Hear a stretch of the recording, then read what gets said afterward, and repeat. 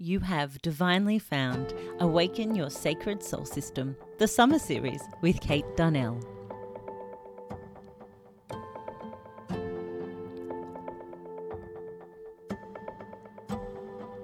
This series promises more joy, inspiration, and an opportunity to connect with your sacred soul system.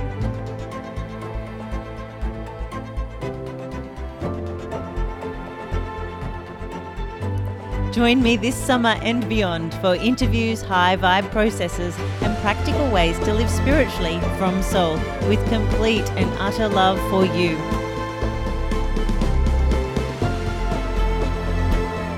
Let's take a collective breath, a pause, a moment for you. I hope you enjoy this energetic, uplifting, and inspiring series with me, Kate Darnell.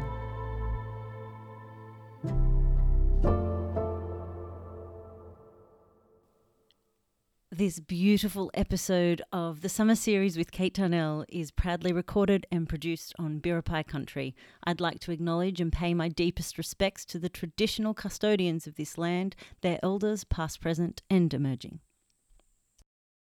Welcome back, incredible humans, to another episode of Awaken Your Sacred Soul System, the Summer Series with Kate Darnell. I have a divine guest for all of us here today. This week I spoke with Katie Rainbird from My Home Body. This divine human is so much more than a nutritionist, although this is primarily why you would visit Katie via the Home Body or My Home Body, found at the Home Body. It's all in the show notes. I think you are going to love this episode because Katie shares her story of how she found her, I'm going to call it her soul purpose this lifetime. We get a little bit vulnerable at the end, which, always makes life more golden. And we celebrate too that we're here in 2022, living and being and striving to be the best, most divine version of all of us.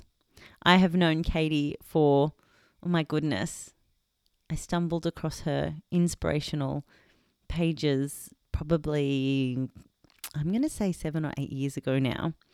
So Katie's been a dear friend of mine for a long time, but also a total inspiration when it came to caring for me and my babies. So it's with deep gratitude and joy that I share this conversation with you all. Enjoy. Oh, hello, Katie Rainbird from the Home Body. Welcome. Hello. Welcome to the Summer Series. Katie, and you're in a jumper and I'm in a thermal. I know. So I'm so glad you pointed that out. I've actually got my tracky dacks on. We are definitely closing down the summer series here. Like there's probably only a few more weeks left, but this is very rare. Well, and we're not going to jump straight in and talk about climate change, but this is very rare for summer, right? It's nice and snuggly. It's completely, no, because my son just turned 5 this week and the day that I had him was a rainy February day. And then 3 days later, it was a 42-degree day. Truth. It's very common to have that little taste of the season that's coming, and then you'll like swing wildly back into the season that you're in before you kind of sort of slide in and get settled. So, I don't feel like there's anything to be alarmed about right now. Thank you, Katie. And this is why you're on the show, because you will always ground me back into the present moment of going, it's all exactly as it needs to be, which is what I'm always singing about. So thank you. And you're right. We are getting a beautiful snuggly taste this Sunday morning. I thought we'd paint the picture. I'm sipping my Earl Grey tea, which always reminds me of Katie Rainbird. And we are here to chat all things the home body and really taking a holistic approach of taking care of us, which includes the seasons. And Katie is just a complete, I don't want to call you a guru because I know you wouldn't like to be called that, but just a very wise woman when it comes to sharing all things health and nutrition. And it's really what I love about your work is that you keep it so simple, and it's so easy for people to really just, chuck in some simple tweaks in the kitchen or in the way they move their body to live a more holistic and well life. So celebrating that and all things you, Katie, what got you into becoming a nutritionist? Oh, hang on. Nutritionist. Because when we said, I'm like, Katie, are you a nutritionalist? And she's like, well, you could say it like the 3-year-old, or you could say Yeah. nutritionist. You can just call me a nut. Okay, Katie the nut.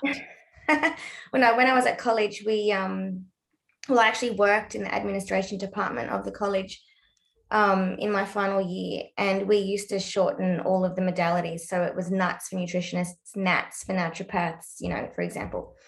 What got me into studying nutrition? Well, back in 2004, I met my now husband, and I had just turned 25.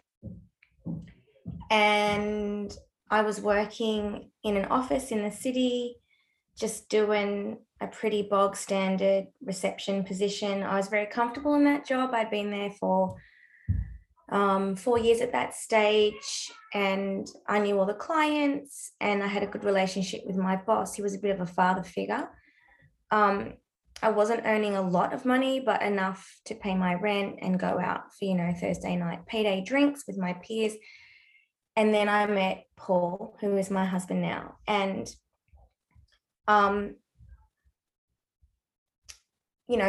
we dated, we moved in together. And then it was 2006, where one night we were sitting and sharing a bottle of red wine. He worked in hospitality, and he didn't used to get in till about 11:30, midnight, most nights of the week.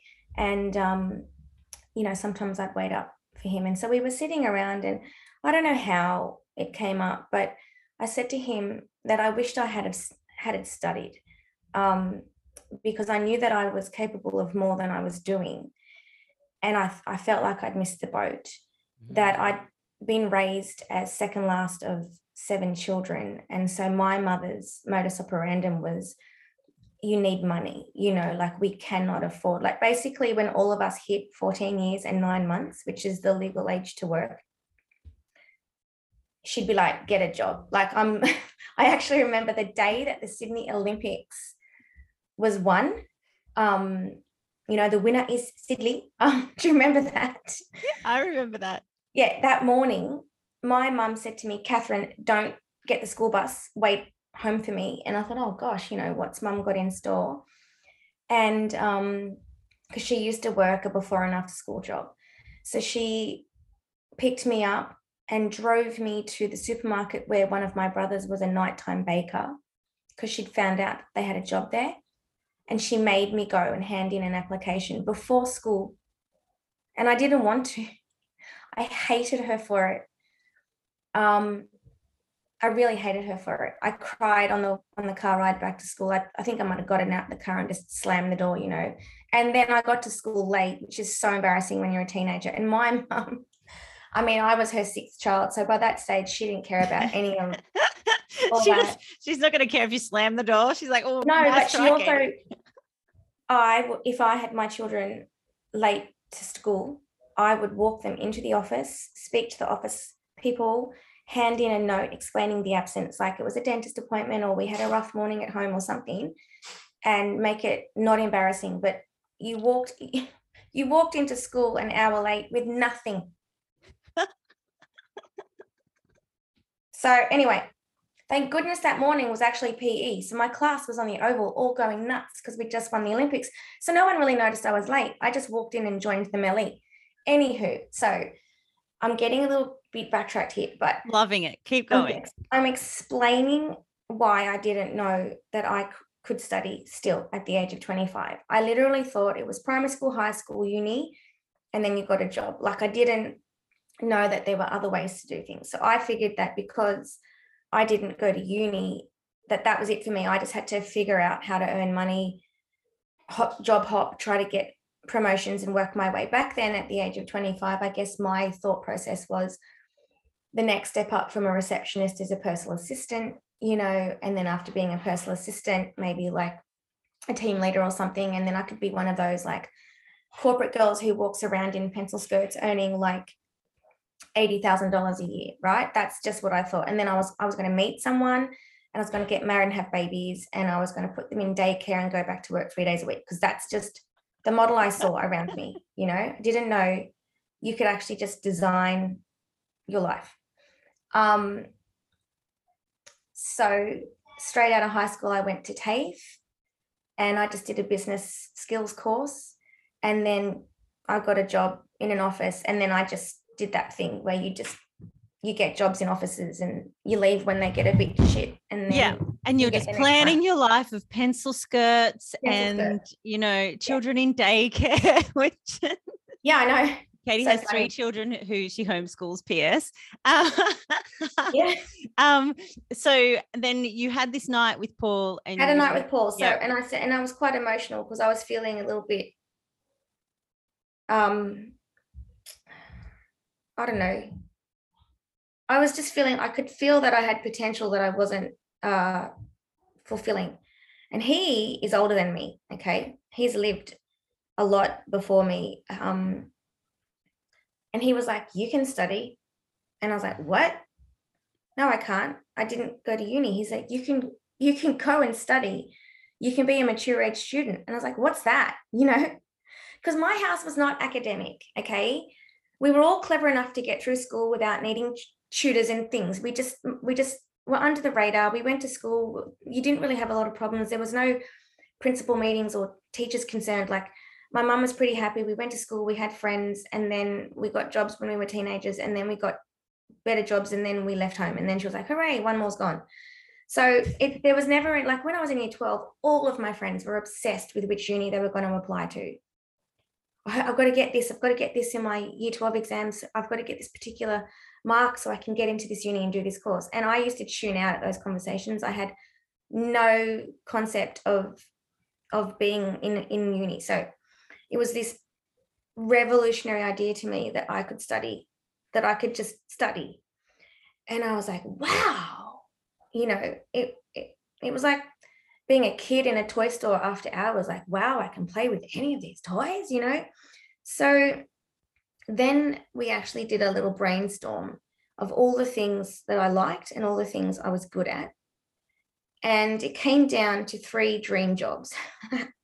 So they were a journalist, because I do like to write and I do like to chat. A comedian, a stand-up comedian. That was on the list. I'm not shitting you. And then I had started taking better care of my health. By this time, I'd started running. I'd done a long distance run, and I'd started really being interested in health and fitness.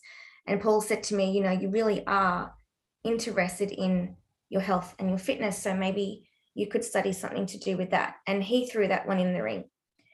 And after that, I started looking into all the ways that you could be those things. So I had a look at what it takes to be a journalist, and I had a look at what journalists usually end up doing when they graduate. Like, this is how thorough I am. I'd like deep dive. And I realized that, you know, it's one of those kind of fame jobs where you think you're going to be the anchor, you know, and you're going to have your name everywhere, and get to work from home and like sit in little cafes and like type and drink endless cups of coffee. And I was like, yeah, that is just not going to happen. Like, you know, I'll probably just end up working at some community publication, photocopying stuff and running coffees, you know. No, I was like, no, I'm going to keep my writing for me. I'm going to enjoy it. I don't want to have to try to make money from writing, because then it's going to make me hate writing. So that was scratched off the list. And a stand-up comedian, you know, it was just on the list. So then I had to go and explore. Saying anything. I love it. I love that it was on the list. I am funny, but I can't be as funny as I am on the socials, because I'm very rude. Like, if I was a stand-up comedian, I would tell those jokes that I would get cancelled for. I tend to really align with, you know, the sentiments of like Ricky Gervais, who's like, everyone's always offended, and you can't be offended because everything is funny. It's all funny, you know, but not anymore. No. Apparently, not allowed to laugh about the absurdity of this human experience anymore. So I had to look into what it takes to be working with food. What do you do? Do you cook food? Do you what? And so, I mean, I was raised going to naturopaths, mind you. So this is a little adjunct. My mother, growing up in the Blue Mountains of Sydney, would very rarely take us to GPs because there were so many of us and she had a lot of experience dealing with sickness, I guess. She was at that point of parenthood where she was confident knowing that most things passed. Her rule was if they're not better in 3 days, then they go to a doctor. Because, you know, you watch and wait and you get used to it. You get used to seeing your kids sick, and then you become familiar with the timeline, and you kind of, your mother's instinct, it tells you when to act. So I really very rarely went to actual GPs, but most of the time we were taken to naturopaths, and they all had home practices. So the waiting room would be their lounge room, and their clinic space would be the spare room. And they were always very stereotypically what you would think of as a naturopath, you know, quite bosomy, long hair, sometimes tied into a low bun, very little makeup. The walls of the rooms were filled with certificates and, you know, qualifications. They would always have a dispensary behind their desk where you could see the brown bottles. It always smelled like herbs. And because I was born in 79, so I was a child in the 80s, it was very 80s decor. You know, there were some remnants of like shag pile carpet left behind. And so deep in the recesses of my mind, I kind of sort of remembered that. And I was like, oh, I think I want to be one of those hippie diet people. Because I'd gone and I typed in dietitian, and it had taken me to Sydney Uni website, and I'd looked at the course outline, and I'd realized that I needed to do a bridging course to apply because I hadn't done enough science in high school. And I was like, wow, I have to take a bridging course in a science before I can even apply. And then I have to study all this public health stuff, statistics and that. And then I have to go work in an aged care home. And I thought, that's not really landing for me, you know? So I kind of left it for a bit. And then I was at work and I was having a chat to one of my colleagues about how my boyfriend said that I should study, and I wanted to study kind of sort of like a naturopath, but not really a naturopath. And she said, oh, I love this place called Nature Care College in St. Leonard's. I go there to get student massages because they're cheap, right? It's the clinics. And they do all sorts of courses there. And I was like, oh, cool. So when I got home, I typed it into the internet, popped up. The website, you know, sold me instantly because it's got like purple and all hippie symbols, you know, like their logo was quite natural. And the description of the courses all sounded wonderful. And I thought, yes, I will go there. Yes. So I rang up the next day and I booked a student appointment. And Paul drove me the next week. We always joke that we should have known from that first day that it was going to be expensive because he got a parking ticket whilst I was in my student appointment. Because it is expensive. Like I used to get the brochures. I lived behind the Roselle. Was that the same one, the Nature's Care College there? Did they ever move there? It was a similar one. But no, you might be thinking of Nature's Energy. Might have been, but they were cool. There was maybe that's where I saw the brochures. Yeah, they do. They're still. They had really cool courses, but they always took my breath away. Yes. With the investment, because it's a private college. Yeah, so you have to find the bucks. You have to truly commit. Out of pocket. Yep. Yeah. So at the time that I studied there, they still offered degrees as well. So they had a degree in naturopathy, a degree in Western herbal medicine, and it may have been a degree in homeopathy. They didn't have a degree at nutrition level. The highest you could do was an advanced dip, but then you could articulate after if you wanted. And I actually did articulate and into a Bachelor of Health Science at the end of my studies, but I only did one semester because I had a baby. So I went to the student appointment, loved the offices. You know, there was a gong at the front desk. Yes. And the guy who ran the front desk was this quirky, wild-haired character. He was just, you know, they broke the mold when they made him.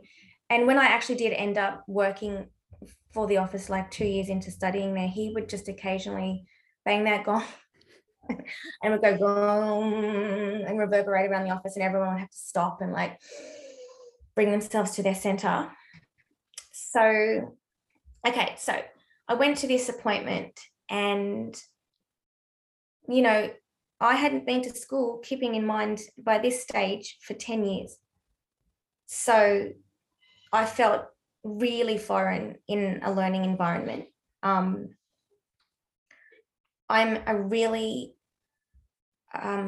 hard on myself. I expect no less than perfection from myself. And so I tend to avoid new experiences, not because I'm scared of doing them or because I don't think I can do them, but because I want to do them the best straight away. So I'm onto it though. But, you know, back then I was only just at the cusp of my Saturn return, right? 27, starting something new. What does it all mean? What am I here to do? Let's shake things up a bit. So I decided to dip my toes in by enrolling into a summer school course, because this was towards the end of the year, and one of the modules in my diploma was being held across summer school. And I thought, okay, I'll do that. I'll get a feel for the school and for the teachers, and then if I'm into it, I'll enroll into all the first year subjects. And honestly, I swear, like, see, all of this was divinely guided too, because that summer school course was counseling 1A. So all of the therapists, well, I don't know if the massage therapist students have to do it, but all of the ingestive therapies, so nutrition, naturopathy, herbal medicine, and homeopathy, part of their course, whether it's a dip, advanced dip, or a degree, have to do 1 year of counseling skills, because you are working with people, okay? You know, I get clients, I tell you, they cry. I'm actually thinking of next year, when I have to do my CP, of doing some talk therapy skills so I can actually branch out and offer that too, because a lot of my clients cry with me. Because, you know, it's never just about the food. It's never just about the diet or the little bit of weight or whatever it is. It's always the underlying reason for that. So yeah, we had to do counseling skills, just not to be able to offer ourselves as a counselor. You know, that's against our like what we're registered for, but enough to be able to practice active listening, reframing, and knowing when to refer. So I can say to someone, I hear your story and I can help you with the diet and supplements, but I think it would be really wise for you to seek out someone you can talk to about this, you know, because that's the ultimate goal of a whole person approach to healing, is to have multimodality, you know, to have many different healing realms in the toolkit, you know. So you can go and get a massage from a massage therapist, you can go to your GP for your antidepressant medication, and then you can come and see me and I can flesh that out with diet and supplements. And for me, that's the ultimate goal of health and healing going forward, is a multidisciplinary approach to medicine. I don't stand firmly in my camp in the sense that I eschew all other ways of healing people, because all of the ways of healing people shine where they shine. You know, if my child breaks a bone, am I going to say, here, have this collagen and this vitamin C, and I'm going to rub some lavender oil on you, you'll be right? No, I'm going to send them to a doctor and have their bone set, and they may even take some painkillers, but then as they're healing, I'll come in with the bone broths and the vitamin C, and, you know, so I digress. So my first taste Katie, you didn't digress just then. You actually highlighted exactly why you're on the show, because together, all of the modalities and all the people that are following that divine guidance that you've just referred to through sharing that story, following that divine guidance that brings you to here now, having a home practice, having the home body, and supporting so many humans to live a more holistic, wholesome, healthier life. That all comes from acknowledging that everyone has a part to play in helping people. If they, and the is it the buck? The buck doesn't stop at any one place. Is that the saying? The buck stops here? I don't even know why that's coming through. But like, you know, and I think for me and the divine call to ask you to speak on the show is that, as you know, everything that I do, all the work that I do comes back to having that complete and utter love for yourself and that complete and utter love for your soul. And truly, one of the best ways that you can bridge and find that love for self and soul is with soul nourishing, healthy food, healthy choices, and ways that we can truly acknowledge and think about intentional living and what we're putting into our body, how we're treating our self, our soul, and this beautiful, precious physical body that can often come last, right? So, okay, that digression was perfect. That's what I wanted to say to that. Continue, darling. You did the summer school. Good. All good. It's good to hear you talk because I'm just yakking away. Love it. Yeah, so I did the counselling skills 1A. So 1A, 1B, 1C comprised, the first full year. And it was with these two beautiful practitioners. And one of them was trained in Gestalt therapy. And my very first class at Nature Care, I was advised to take off my shoes and lie down. And we did a meditation, and it was Bliss, 100,000 Angels. Do you know that song? And I was just crying. It's like, what is this? Yeah. I'm gonna share that in the show notes. It's such a beautiful song. Oh, I freaking love that song. I tell you, it every time I hear it, I feel like there's 100,000 angels. And I just cried. I obviously had a lot going on, and I found myself in this strange situation. I thought I was coming to study to be a nutritionist, and here I was barefoot meditating before my very first lecture. And I had the most beautiful time at that course. We did some great role play, and it was just the perfect way to be introduced to the college. So by the time that the year started, I'd already become familiar with the campus and the cafeteria and where the bathrooms were, and I obviously had met a few people I was going to be studying with. But I think one of the benefits was that whereas I chose to do that course to get a taster, most of the people in that course were finishing off their studies. So this always works for me too, where I feel like I know a little bit more, because then I feel a bit more confident. So when I did sit in my first lecture, I'd kind of already been at the campus for a bit, and it just helped me not to be so on edge, Yeah, so I dove right in. Nature Care operates on 3 12-week terms. And obviously I couldn't work in an office environment anymore. So I started waitressing on the weekends. So I went from like 5 days a week as a woman in my 20s doing what most young people in their 20s do, to waitressing on the weekends and studying during the day. Like I had this delayed onset study experience, which was nice for me because I never really got to have that when I was like 19, 20, 21. I was straight into the office. So it was kind of fun to be living student life, but without being young and quite foolish, because I was able to really throw myself into my studies, because I wasn't really focused on, because I did work in bars, and the uni students are always just burning the candle at both ends, just drinking and partying and then getting up for lectures. And so I don't know how much of their studies they actually managed to assimilate. So I think it's quite wise to wait till you're older before you pick something to study anyway, because then you're really going to dedicate yourself to it, get the most out of it. Yeah. So it was a 3-year full-time diploma. So I should have been 2007. I should have finished studying at the end of 2009. However, I got married and had my first baby in 2009. So I did my final year. It took me 2 years to do my final year. And I did most of it from home. I did most of the theory from home. I had to go in for clinic, of course, because it's physical.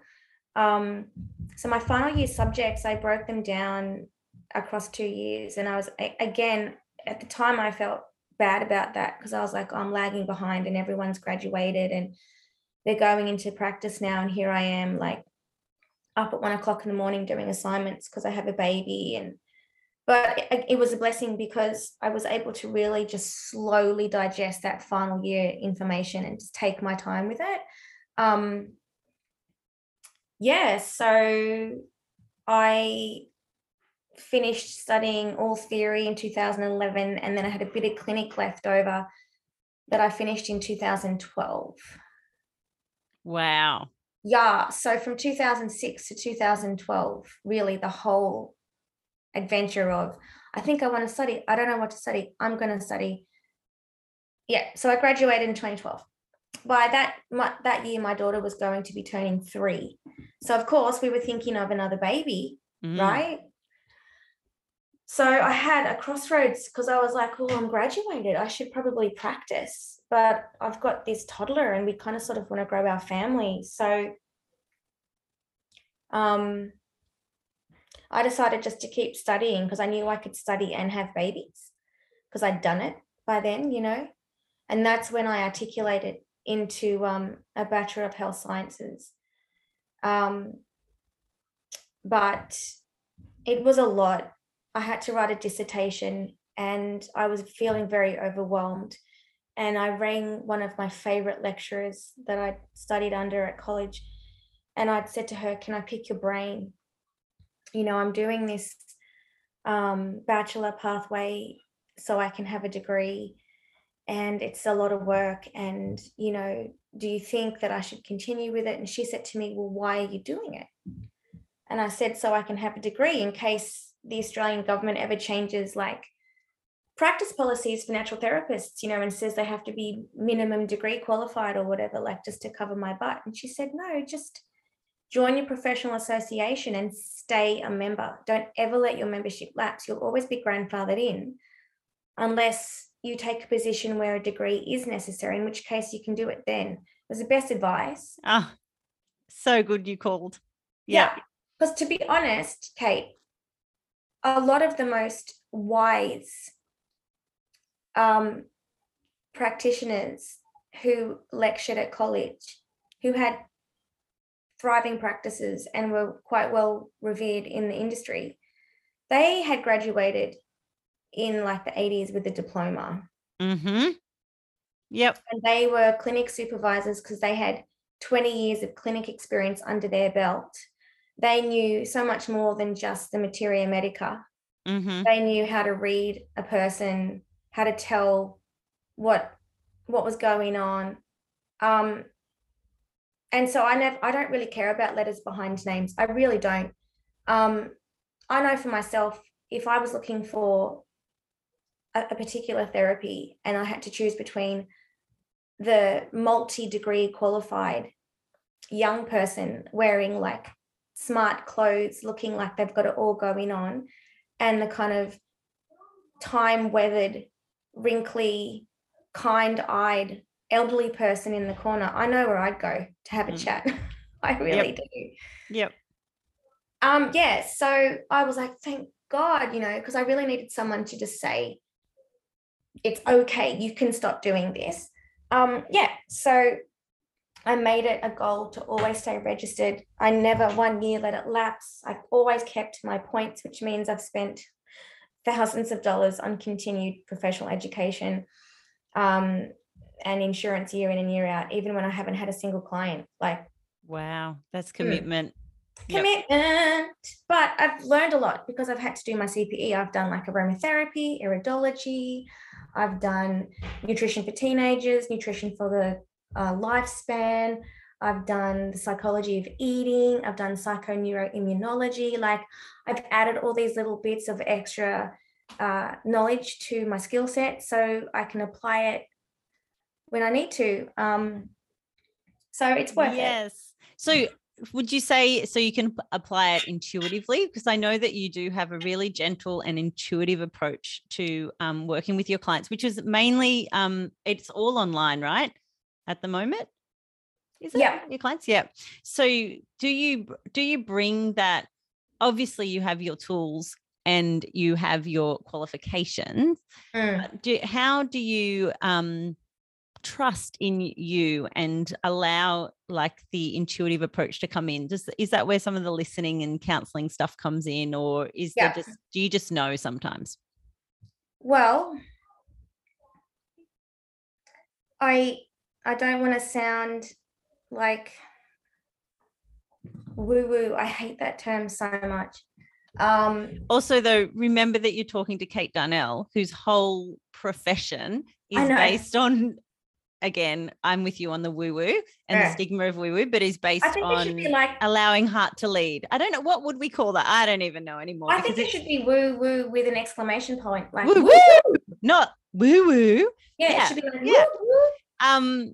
So what happens, Kate? I will tell you. Yeah, tell me. Although I need to say this, someone once said, Kate, you're so woo-woo. And I was so like, what? How could you even say that? How could you even call me that? Like, I am so beyond that. Anyway, yes. Tell me, Katie. But when you just are living, you don't, there's not a judgment. You don't separate yourself from it. Yes. You know, it's not like someone corporate who also likes to do astrology and their mates laugh at them and like, oh, she's so woo-woo. It's like when you are the embodiment of the woo-woo, you're like, what are you talking about? This is just me. I can't believe you just called me woo-woo. Like, you don't consult with your guides before going places? What even are you? Like, if your inner compass isn't like glowing gold, don't do it. Like, does that make me woo-woo? Okay, go, inner Katie. Compass, like even something like saying inner compass. Right. People are like, what are you talking about? Did you swallow a compass? I will forevermore, just as I sip Earl Grey tea and think of Katie, well, when I say like, let's tap into the inner compass, I will now have a visual, because this is how my brain works, of like this compass stuck in someone's throat and they're like gagging. Okay. No. It's gone down. It's guiding them. It's guiding them from their gut. Well, it depends on the person, right? The ones that are like, oh, you're woo-woo, it's stuck in their throat. But that's another analogy that we'll use for another day. Katie, so you get a little woo without being woo. I do. Just you. I actually, when I was writing my about for my current website, I said to my husband, what do you think about this that I'd written? And he said, oh, take the word intuitive out. It will deter people, because I had written something along the lines of, I'm qualified and I use latest evidence-based nutritional medicine coupled with, a gentle and intuitive approach. And I said, but that's how I work. Mm-hmm. He's like, people will see that word and they'll be turned off. And I was like, oh, well, maybe I don't want those people, but I took his advice because I was unsure. So I just thought, well, I can add it back in if I want. But anywho, what happens for me is I start off all of my consultations by having a little chat. And then I say, what can I help you with today? Right? That's what I always ask people. What can I help you with today? I don't say, why did you make the appointment? Or like, I don't ask specifically what nutrition. I say, what can I help you with today? Because that's like so much broader, and it might actually make them think that there's more than I can help them with than what they thought. And when I was trained in case-taking studies, we were trained how to do it by the book, but we were also trained how to just listen. And I'll always remember one of my lecturers saying, look, I don't use a case taking form anymore. She says, I just have my pen and paper and I start talking and listening and I just work my way from the head to the feet. She said, you don't really need a case taking form if you just go from head to foot. So if the client has said that they have respiratory problems, then of course you're going to focus more on their respiratory tract and ask them more questions about that. But if you go by the case taking form, you spend an hour talking to someone about all these systems and parts of their body that they didn't really want to talk to you about. You divert and you lose their focus. So you do have to capture the basics. You know, you have to ask everyone about their toileting habits, about their sleeping habits, their energy levels, you know, if there's any significant standout maternal or paternal history, you know, family disease conditions that tend to be quite strong. But you really want to stay focused on what they want to talk to you about today. So I will often just scribble notes about things I notice. But what happens for me is that all of a sudden, almost like, you know, when you watch a movie and then at the end the credits roll, usually on a black background, and they just kind of roll up the screen. All of a sudden, I'll just get that with the word or the. So if I'm talking to someone and they've come to me and they've said, oh, I just want a bit of help. You know, I'm finished having babies and I'm approaching, you know, the perimenopausal years or whatever, and they're talking a bit about that. I might all of a sudden get like literally the visual of the word childhood, for example. This is completely made up, by the way. Yep. And I'll think, okay. And then I find a way to address it. And then I'll see where it goes. And it usually ends in tears, happy tears, cathartic tears. And I'll say to them, I didn't tell you this, but I tend to work really strongly with my instincts whilst I'm taking your case notes. So I have to be honest and tell you that I really felt strongly to ask you about your childhood. And they'll say, wow, that's amazing. So, because I don't want them to book with me and think, oh, she's going to like do an intuitive reading. And it doesn't always happen as well. Like it doesn't always happen. But when it happens, it's very clear, it's very strong, and it's usually accurate. So I just wait. But I do have a ritual before consults. Yes. So I set my space up, I set my intention, I apply a specific essential oil blend. I always say a prayer and ask that I'm able to be clear and present and receptive to anything that's important. So, you know, I invite it in. Yep. That's exactly what I do. What you just explained is exactly what I do. Yep. Trust that this session will be exactly as it needs to be for me and the person that's divinely guided here. Yeah. Beautiful. And I don't know if I should, I don't know, I'll say it anyway, but I subscribe to a newsletter that's written by quite a prolific, prominent herbalist somewhere in America. He does a lot of courses. He's been on podcasts all over the place. And he, in one of his newsletters a couple of years ago, and I've always kept this particular issue of his newsletter, he asked the question, should you pray for your clients? And I was like, because I was raised in a very religious family, and I pray for myself still, even though I don't align with that particular religion. I do love the act of prayer. It's basically just affirmation, you know, or intention. Yep. So yeah, if I feel like that's appropriate, I do also incorporate that. I pray for my clients, not with them, but you know, afterwards. I think bringing that into your realm is like all that energetically, all that's going to do is give you and that person a more potent experience if they're open to that. Yeah. The thing is too is that, you know, I don't have to include into my bio I work intuitively, because you know yourself, you know, your vibe attracts your tribe, whatever. Oh, you're so woo, Katie. I know. I saw all these expressions. Hey, your vibe attracts your tribe. Again, it's true. It is absolutely true. But you're not allowed to say tribe. Oh, I know.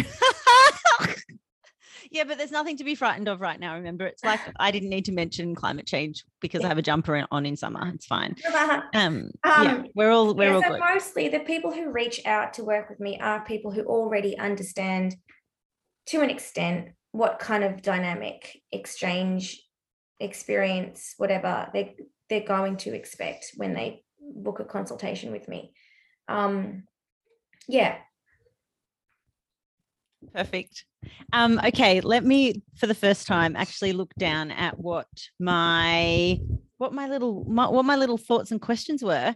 Where else do we want to go? What else do you want to add, Katie, about the homebody and all things I haven't you? really well, to be honest, I'm gonna share something with you too. It's a bit of a vulnerable share. Go on. I was almost going to cancel because I felt so nervous to be like on a podcast, because then people might actually listen, and then people might actually find me. You know, I still have a lot of I don't want to say fear, because it's not fear, but I'm a little bit hesitant to put myself out there still, but I push through. You're that. Here. I was like, no. Just yesterday on my clinic Instagram page, I shared a little bit about my approach to nutrition in clinic, because I felt that I wanted to. I haven't really done that yet on my clinic page, and essentially, so when it comes to the homebody, it's confusing. I know it's actually my homebody, but the website I couldn't get my. Yes. So I did notice that. I did some Googling. You'll find Katie's site, thehomebody.com.au. But your Instagram is my homebody. Yeah. Hang on, I kind of like that though. I like that you type in the homebody and then when you get there, it says my homebody. I just think that's really nice. So this was a very intentional name. I mean, I have had other names, as you know, because you've known me for years, but one of the first things I did when I decided I wanted to work as a nutritionist, like earn money as a nutritionist, but I didn't really want to go into clinic yet because I had babies, is I tried to be a blogger, because at the time that was what was happening, you know. People were blogging and they were doing ads and sponsored posts and things. And I thought that combines my skill set with my passion for writing. Remember, I thought I might want to do writing. I thought, perfect. And I actually had a lot of opportunities to make money, but I turned most of them down because I'd get food companies and children's supplements and things that always wanted me to write posts for them, but they were never products that I was using or would ever recommend. And I did actually put my integrity first. So I really only earned money a few times through that blog, because I was like, yes, I do get behind this product. I do get behind this concept. I mean, I wrote a couple of articles for the Mushroom Growers of Australia, because they would do a campaign, because there's a constituent of mushrooms that is actually anti-cancer. And so they would actually do a campaign around that breast cancer awareness time of the year. And they paid well. And so I was always happy to write for them, you know, because I was like, yes, I'd love to tell people why mushrooms are healthy. But those opportunities were few and far between. If I wanted to make money doing ads for kids' chewy gummies and packet snacks for the lunchbox, I could have, but I didn't. And I had a different name then. So when it came time to do another website and have another name, I was like, what? My brainstorm was very big, you know, my vision board. And I was like, come on, Katie, you know, what do you actually represent? And the reason that I chose homebody is because I am a homebody. Okay, so I'm a Cancer Sun, Taurus Moon. And I've said, I want to make the home pretty and I want to feed you. So I was like, that's cool, because it has a double meaning. It's, you know, your body is your home, right? And the place that we can all start our healing journeys is at home, like literally within ourselves, but in our kitchens. My biggest goals for my clients is to get back in your kitchen, to get familiar with simple foods. You know, another thing about being a blogger is that when I was in the food blogging realms, it was all about, you know, the Instagram worthy pictures and the recipes, you know, the overhead shots of food, the close-up shots of food, the amazing list of ingredients, all the different ways that you could do meals. And the reality is most people who follow food pages, they follow it for a bit of eye candy, you know. They're not really taking those recipes home and making them at home because everyone's lives are so busy, even if they don't have children, you know, because they're working long hours, et cetera, et cetera. And I felt very incongruent trying to do, you know, the amazing variety of foods and different recipes and ways that you could take something basic and tweak it up when that's not the way I lived. I lived like, well, I'm a stay-at-home mum, we're on one income. I have to stretch our grocery budget as far as it can go whilst keeping the food A, easy to prepare, and B, as nutritionally sound as possible. So I thought if I was to blog that way, that people would be really bored because they want the variety and they want the beautiful pictures. And I couldn't keep up. I didn't have the editing skills. I wasn't a food photographer. I didn't have the budget to go and buy all of those foods to take those photos and then not actually eat them.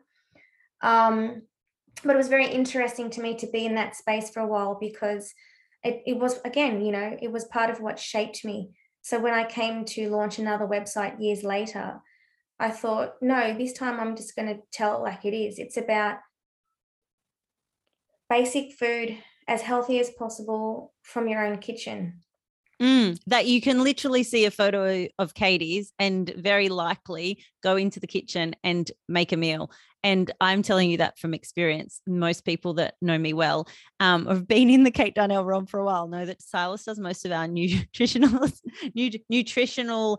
delicious meals. And I am the cut up the veggie sticks and make a quick pasta, which is also very nutritional. Don't get me wrong. You can say nutritional, it's fine. It doesn't even matter. But Katie will inspire me because I'll stop my scroll and I'll go and literally chop up some chorizo and whack it in a pan with some tomatoes and cherry tomatoes and put it in a pasta and put some spinach and mushrooms in and have all of this beautiful content. Yeah, contents, ingredients that please my family. Maybe not so much the mushrooms with the girls yet, but please my family. And it's because Katie just shared something quick and easy and achievable. That's my favorite one. We have a few Katie Rainbird meals, not going to lie. Oh, do you? You still make that chorizo pasta? See, I don't even do recipes anymore. I don't do recipes. I still make that. Well, it's baby steps for me in the kitchen, it's Katie. It's a good one. It's yummy that. Yeah. So my homebody was about me being at home in my body and my body being in my home. And then the first image that came to mind was of, you know, like neighbors talking over the back fence, swapping produce. And I thought about, you know, a passion fruit covered vine, like along a fence, just suburbia, you know. And so that's why there's the vine. And the funny thing is that the house we moved into in November, which I was really resistant to move because, again, being a Cancerian, I don't like any disruption to my home life. But where we live now is covered with the passion fruit. You literally walk under an arch of passion fruit vine to get into my home. It's quite uncanny. Yes. So, because I was looking at your questions. Should we move into them? Yeah, because that'll answer some, I guess. I've been asking every guest on the summer series.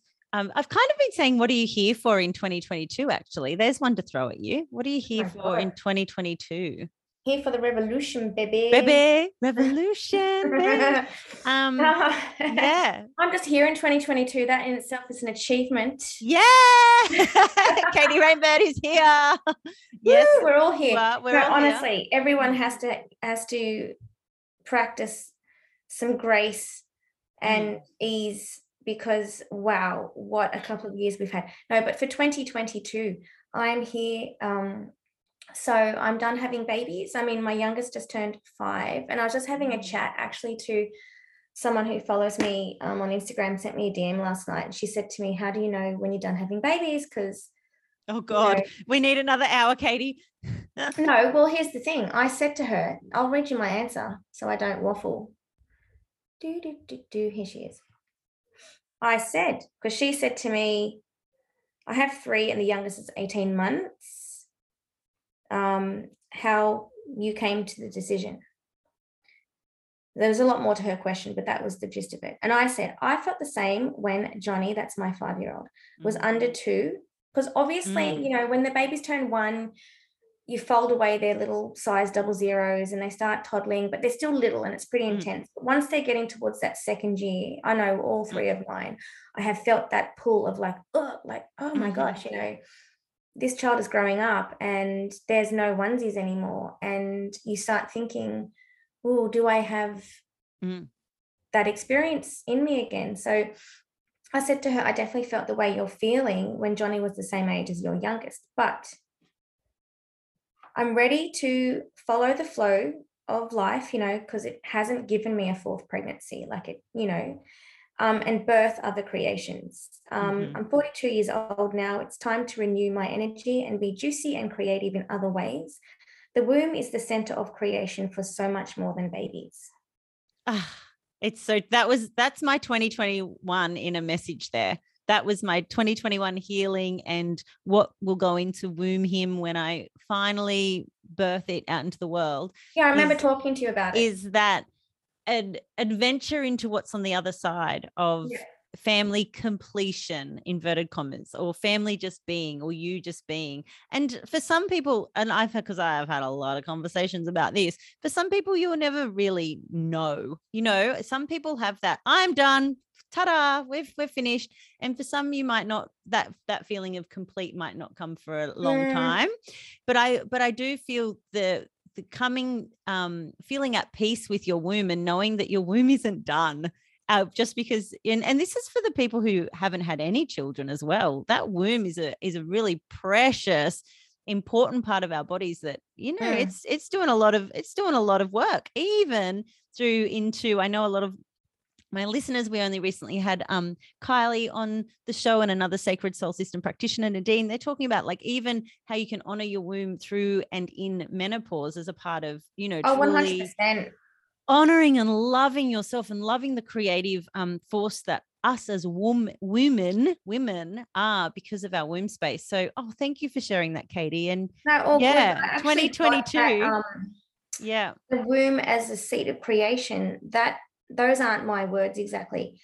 I have a peer who is infertile, essentially. I don't know if she's infertile, but she's definitely struggled to conceive. And it was a post that she wrote a little while ago where she said, the womb is so much more than a creation center for human life. It's a creative center for all of the things we can birth into the world. And I was like, yes, because, and this is just acknowledging any listener you have who A, chose not to have children, who B, cannot have children, or who C, doesn't identify as a woman or a birthing person. I guess, you've got to be able to address that. There's so many reasons, why a womb won't be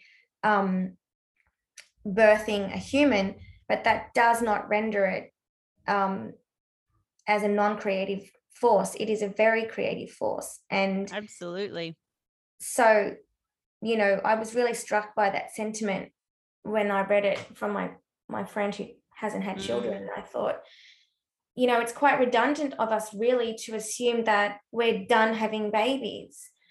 And that's what we've done, because, there is these seasons of life. There's the maiden to the mother, and then there's the crone, right?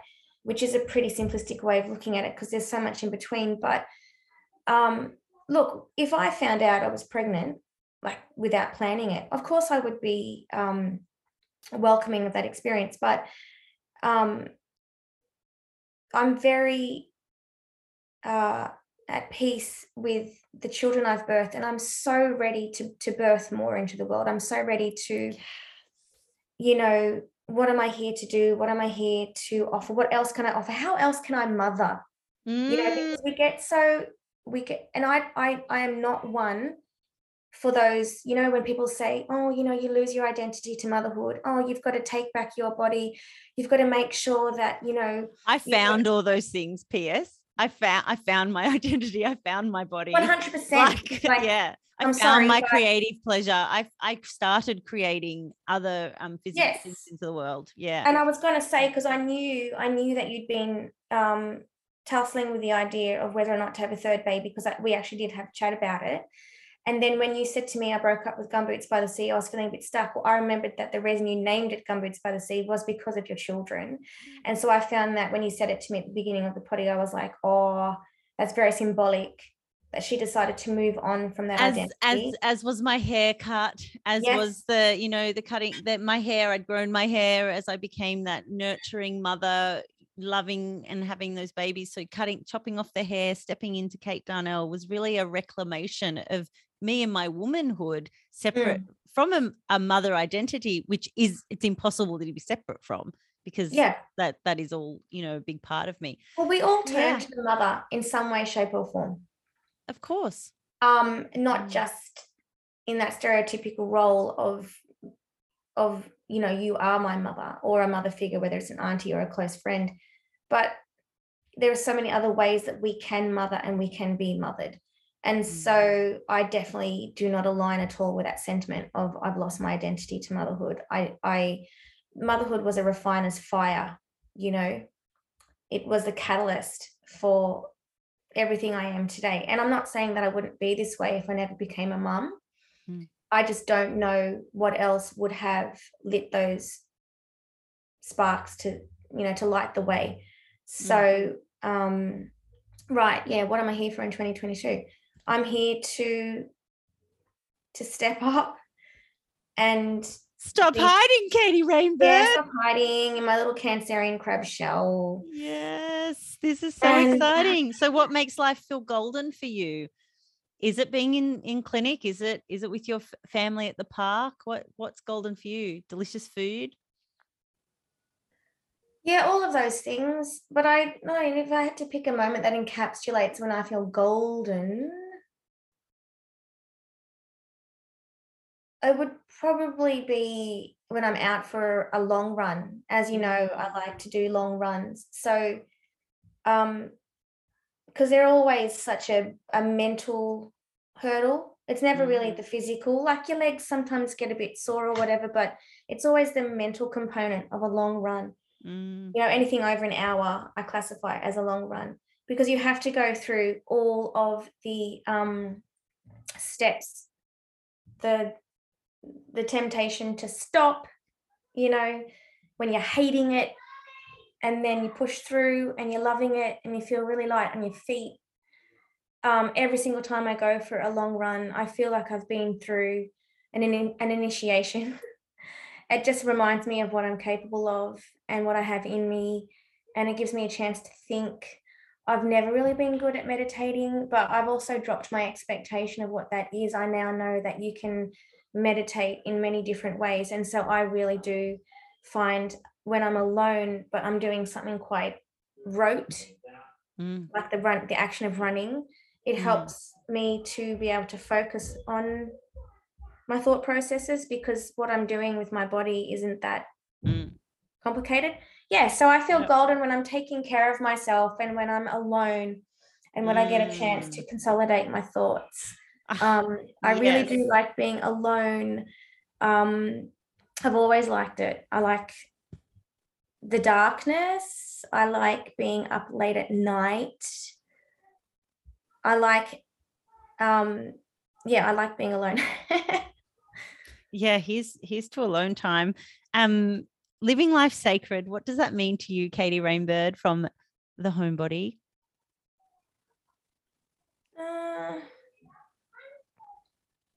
/my home body? I find that one tricky to answer because for me, the word sacred really just instantly brings a lot of my religious upbringing to the front of my mind. You know, That's interesting. Yeah. We'll clear that for our listeners too, in case anyone. Well, I mean, we're listening to the Awaken My Sacred Soul system. Yeah. So yes, that's interesting.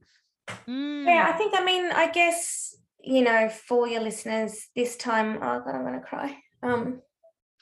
Happens all the time, babes, just like being in one of your sessions.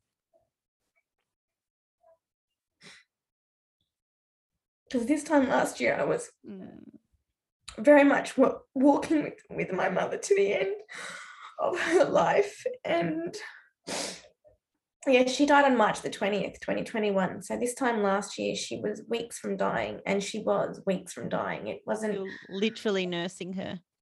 Yeah, just journeying with her to the. Well, I couldn't go any further, but she could.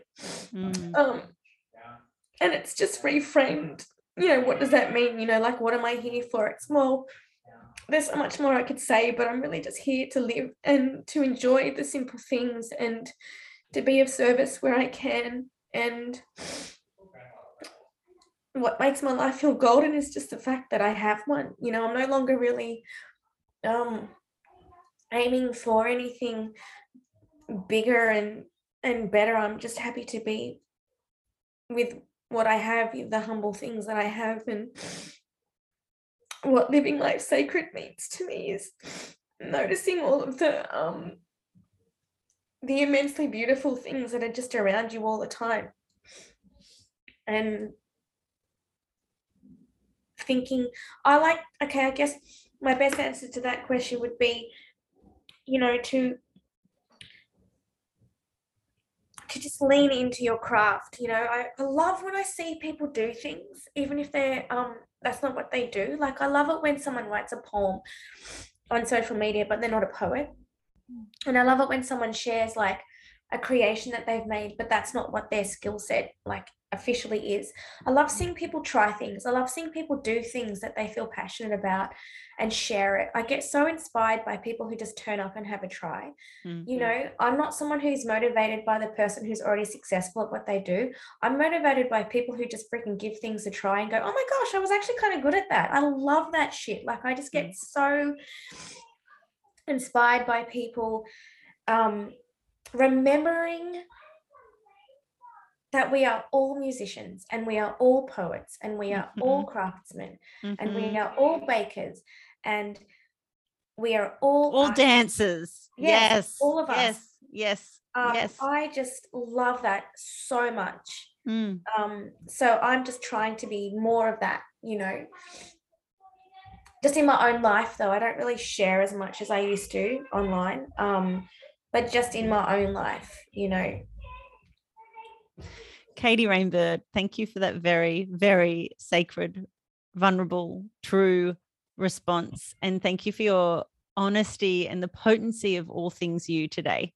I promised myself I wasn't going to cry because I thought I might. So I didn't even put tissues near, because I was like, no, don't invite them in. I cannot believe there's that perfectionist.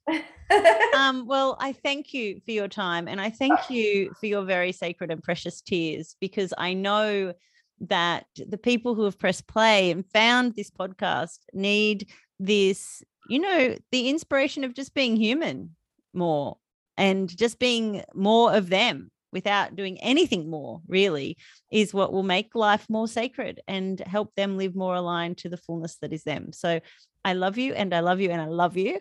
And thank you for your time, wisdom, and very vibrant self and soul. Oh, it's absolutely my pleasure. Thank you for inviting me to have a chat.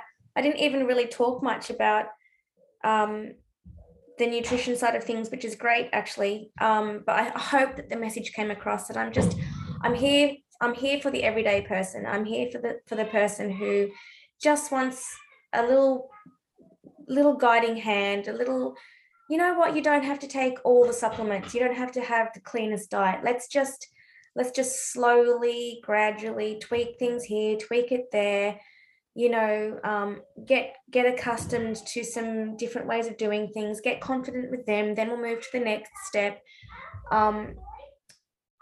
everything takes time. There's no quick fix.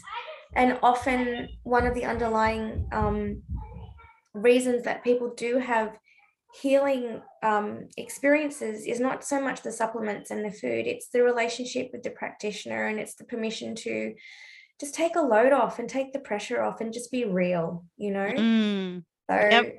that's basically what I'm here for. The value of investing in time and space in you is the big first step of health, and your health. Hence the 10-minute walk or a 10-minute alone time, and the rest. And I deeply recommend a consult with the divine Katie Rainbird, or at least find My Homebody on Insta and get inspired by her amazing food dumps, but not food dumps, not food dumps, not poo.